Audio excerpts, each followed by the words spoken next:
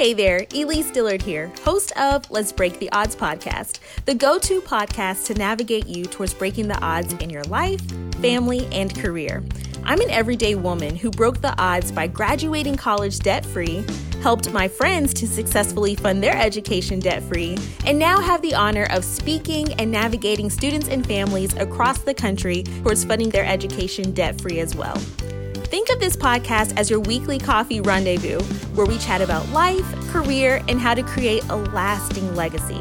And let's face it, I'm just one person, so I'll be bringing on industry experts, professionals, and individuals to join us and share insight to help you and to help us get to the next level and continue to break the odds in our life, family, career, and communities. Let's do this together. This is Let's Break the Odds podcast. Let's Break the Odds podcast is brought to you by The Student Navigator, the go-to resource towards funding your education debt-free. With the online programs and tools that have helped students break the odds and fund their education debt-free, you now have a proven roadmap that you can utilize and implement right at home. Use promo code BREAKTHEODDS to save on the Funding College Debt-Free online bootcamp. That's promo code BREAKTHEODDS to save. Visit thestudentnavigator.com/academy to get plugged in today.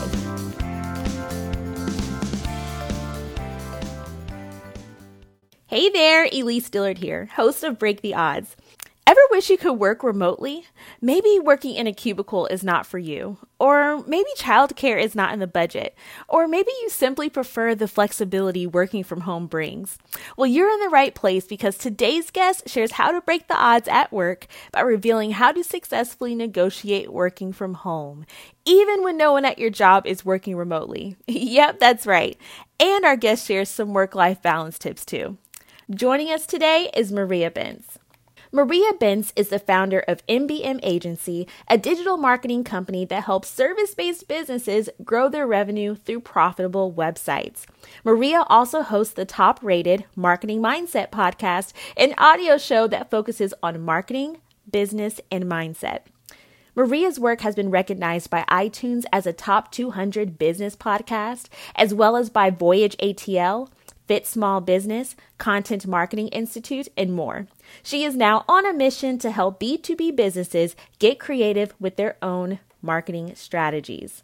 Now, I've known Maria for years and actually appeared as a guest on her show, the Marketing Mindset podcast last year, which was so much fun. But most of all, she has a heart of gold and is someone who I have the pleasure of calling friend.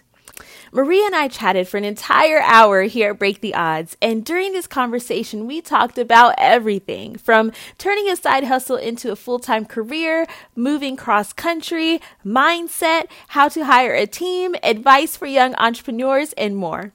But don't worry, you'll be seeing more of Maria in future episodes dedicated to the different topics we discussed in her interview. In fact, she premiered as a guest here on Break the Odds last week, where she shared her story of breaking the odds by turning her side hustle into a full-time career and hiring a growing team. And if you haven't tuned into that episode yet, I highly encourage you to do so because she literally shares with us exactly how she did it. And if you've listened to that episode, you may have noticed that she mentioned in her story that before starting her company, MBM Agency, she worked a job where she successfully negotiated to work remotely when no one else at her job was working from home. So we had to have Maria dive deeper and share how she did that.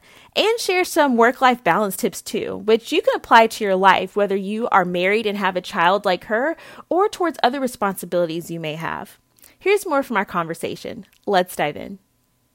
Hi. How are you doing, Maria? You look so pretty. I love your straight hair and the bangs. I'm like, that looks cute. Thanks. So how are you doing this morning? I'm doing good. I got a workout in this morning, had a couple meetings. Now I'm this, which I'm so excited for. What about you? Nice. I'm just excited to do this. So yeah. Thank you so much for having me. I'm excited to chat with you today. Yeah, absolutely. I have the pleasure of calling you friend, and we've done an interview together in the past, actually on your show. Yes, the Marketing Mindset podcast. And I can't wait to kind of dive in. And because I know, a lot of the viewers, they might be business owners or creatives and would love to hear your insight when it comes to marketing and mindset. And so first off, just in your words, share with our audience, more about MBM Agency and your show, the Marketing Mindset Podcast? Sure. Yeah. So MBM Agency, I started as a freelancer back in the day. I was working I started at a event technology company working as a marketing admin, and then I moved into marketing management. And during that time, my friends' parents and some of my friends too were just asking me for marketing advice on how to grow their businesses. And I was like, I can make money on this. I've always been, I would say, like an entrepreneurial type. Always trying to start various businesses when I was younger. But this, I was like, I think I'm onto something here, because with marketing, so much of the strategies are the same. It's just the details of the company that you put in that are a little bit different. So I started as a freelancer. It started growing. And then I used to live in California. And then my husband and I had made the decision to move to Georgia. And while moving to Georgia, I was still working with that event technology company, and I negotiated to be able to work remotely. No one else on the team was remote, but they were like, okay, let's try it out. Let's see how it goes. And I was still kind of freelancing on the side, but it was not, it wasn't I wasn't making a full-time income at that point. So we moved to Georgia, and then 4 months in, they let me know that they're like, hey, this remote thing isn't working out. And I was a little bit scared. We're in a brand new state, no family. And I had to work at the time, and I love working. I never really saw myself as being a stay-at-home mom. And so I made the decision. I was like, okay, well, it's either I find a job or I make this business work. And then I started going full force into it. And then within a few months, I was back to what I was making full time. And then we've just been growing since then. And then we did start as a marketing agency because I was a marketing manager. So we kind of, did all the things, social media, email, websites, all the things. But then over the last year and a half, I would say we really started niching down to just focusing on websites. And that's become our area of expertise. Awesome. So kind of dive in a little bit on, you said you were able to negotiate to be remote. We're currently in this era of the COVID-19 pandemic, and I'm sure a lot of people would prefer to possibly, do remote if they can. How can you, or even just someone who maybe they just feel like working at home is a more flexible environment for them to work. What are some strategies? Talk a little bit about that, on how you were able to get that negotiation and be the only person at your job to work remotely. That is a great question. So I will say I did start off, so I had my son Theo when I was still working there. And I did first start off negotiated working one day from home. I lived in California, super expensive. I worked full time, and it was hard to find affordable babysitting. So it was like, my husband worked nights, so he stayed a few days at home with Theo. My mom helped, my grandma helped. And there's one day that we just could not figure out what to do with childcare. So I went to my boss and I asked him if that would be okay. And I presented all of my work. I forget which day it was, but whatever day it was, I was like, this is what I typically do on this day. I'm going to send you an email in the morning to make sure that that I'm online. I'm going to work on this. And at the end of the day, I'm going to send you everything that I worked on, so you know that I'm not taking advantage of your time, because I was scared. And I know he was like a stickler for making sure people were not taking advantage of your time. And I was on salary. So it was like, I'm not clocking in technically, so I could have totally just been like lollygagging, but I was not that type of person. So I really made sure to have him feel comfortable enough to, okay, she is getting work done and she's going to send me deliverables at the end of the day. Ended up working great. So I already had that kind of in my back pocket a little bit when I asked to go fully remote. I did tell him we're moving to Georgia, but I was like, but I really want to work here. I love the company. I love the people. I loved what I did. And I kind of chatted about the same thing in the beginning of every week. I'm going to send you kind of an overview of what I'm planning on working on, and kind of the same thing every single day, just to whatever I could to make sure that he knew I was doing my job and that I wasn't taking advantage of the time, and that everything that I did in the office, I was going to even over deliver at home to make sure that everything was getting done. You said some key things there. First, you created value, right? You shared with your boss, the value and what you bring to the table, and how, you working remotely can still achieve the same goals of the company. I think that's key, for someone who's listening, whenever it's any form of negotiation, being able to present some sort of value to the other person, that's not just about you. You've got to share what's in it for them. So I think that's great how you did that. And then the other thing you said was key was you maintain communication, like you updated him and let him know. And key things that, the audience can take away is, when you're in a negotiating, whether it's even just your working environment, in your case, create value, not just for yourself, but what's in it for them. And then also maintain that communication and integrity. In a way, it's a form of integrity. So I think that's great what you shared. So dive in a little bit. Here you are, you moved to a new state, like across the country. And here you are with Theo. How old was Theo at the time, if you don't mind me asking? He was two. He was 2. So talk about that process of here you are moving, you're working 1 day a week for your previous job. And then you talked about how you then have started MBM agency at some point. So kind of like connect the dots on like, how was that process for you and that transition for you of moving and then starting your own agency while having, a 2-year-old and being married, like all of that, because being a wife is a big thing too. Yeah, it was definitely a lot. So with the job, when I moved over, so I failed to mention, so I was with them full time. And then when we moved to Georgia, I did negotiate to do part-time hours. So I was working like about 25 hours a week with them. And then I had maybe like 2 clients, but it wasn't anything major on my own. But it was definitely a process. Like when I was still working with my marketing company from California, it was just like scheduling and routine was everything. I would wake up in the morning before Theo. I would wake up at like 5 a.m. and he's a sleeper, especially coming from California, 3-hour time difference. In California, he'd wake up at like 7. And then in Georgia time, it'd be like 10. So I'm like, you know what? I'm going to keep him on that schedule. So I'd wake up like 5, get a few hours of work done. He'd wake up. We'd go out somewhere, do something, have a play date, go to the park, whatever it may be to get his energy out, come home, have lunch, and then I'd let him play in his room, and then I would get some more hours done. And then Nick would come home from work, and then we put Theo to bed, and then I'd work again in the evening. And then sometimes like during the weekend, if Nick didn't work, I'd take like half a Saturday to do that. And then when that job came and told me, they're like, hey, this remote thing isn't working out, and I had to make that decision to go full time, I kind of kept the same schedule, I would say. And something for me, it was like a lot of time blocking. Like, okay, I'm taking these next 3 hours, focusing in on this task. Then I'm taking a break and playing with Theo.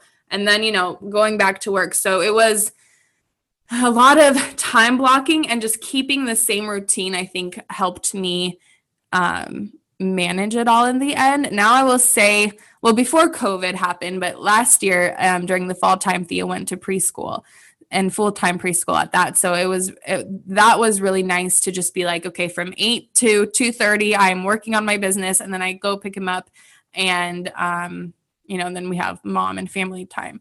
But it's definitely a process, and a lot of people are like, how are you running a business being a mom? Yeah. But you can do it if you get your mindset right and you're like, okay, I'm going to do it. You can make it happen, and it's might be weird, and some days are more stressful than others, but you can make it happen. Yeah. And I love that. There's a quote that says, like, if you think you can or you can't, you're right. We can make it happen. We're capable of, breaking the odds and doing, making that happen. So I love that. So what would you say for someone who, maybe they're not married and maybe they're a single parent? What tips would you have for them on how they can balance it by yourself? Yeah. I mean, that is definitely hard. I give it props to single parents. I don't know how I would do it for sure, but I will give you some tips because Nick does work long hours sometimes. So a lot of the times he would be gone during the day, and I'd have to manage it that way. But so I would have little things for Theo, and I would have to kind of switch them out. So maybe if he'd wake up in the morning and I'm still working, I would have him pretend that he's working too, and he loves that. So I'd have his little laptop, or I'd have coloring for him, or I'd have some sort of activity, that he could do next to me. And then when the days got warmer, we'd go out into the backyard, and I'd work on the back, and he'd be like digging up in the dirt in the trucks. I like let him get dirty. It's fine as long as he's occupied. Right? And then we do have some neighbors that he'll play outside. Actually, during COVID, that's been a lifesaver. A lot of the parents have already before COVID been working from home, but in our little cul-de-sac, like the kids will just play in our front yard or the neighbor's front yard, and all the parents work from home. So like I'll work in the dining room. I'll see the big windows, and I know they're watching from like the other side. So we're like collectively watching the kids in the cul-de-sac. So that's been helpful. And then, you know, just kind of working with your kids. If they sleep in, work in the mornings. If they go to bed earlier, work in the evening. Sometimes I did switch up my schedule from like working from 5 a.m. to, you know, sleeping in a little bit, and then putting Theo to bed. He'd go to bed at like 7 or 8, and then I'd work from like 8:30 till 2 in the morning. So it just like work with your rhythm and work with your kid's schedule. And then also time blocking, you know, just work and you give them something to do, and then you take a break, you play with them. And then you go back, work, give them something to do, and then take a break and play with them. I like that. You know, one of the episodes that we have on the show, we talk about how instead of saying I have to, you get to. And so some parents, you know, they might feel like, oh, I have to, but really your child, even though it might seem like an inconvenience of having to work around, you know, your child's schedule, you know, I'm thinking for parents or single parents, you know, your child's watching, and you get to be an indirect example, you know, to your child, you know, of seeing entrepreneurship or seeing their parents go after their dreams. And so I think, you know, if we shift our mindset, knowing that your child's watching, in a way, it's you know, a positive too. Yeah. You know? And sometimes I'll have Theo on my lap as I'm doing a meeting, you know. My clients know him. They see him. They're like, hey, Theo. Or sometimes I'm working on a website. I'll sit him on my lap and I'd like tell him about the colors or the different things. And he's into it. And then he's playing by himself. I'm like, what are you doing? He's like, I'm making a website. I'm like, what kind of website are you making? I'm like, I'm making a dinosaur website. I'm like, okay. Nice. Yeah.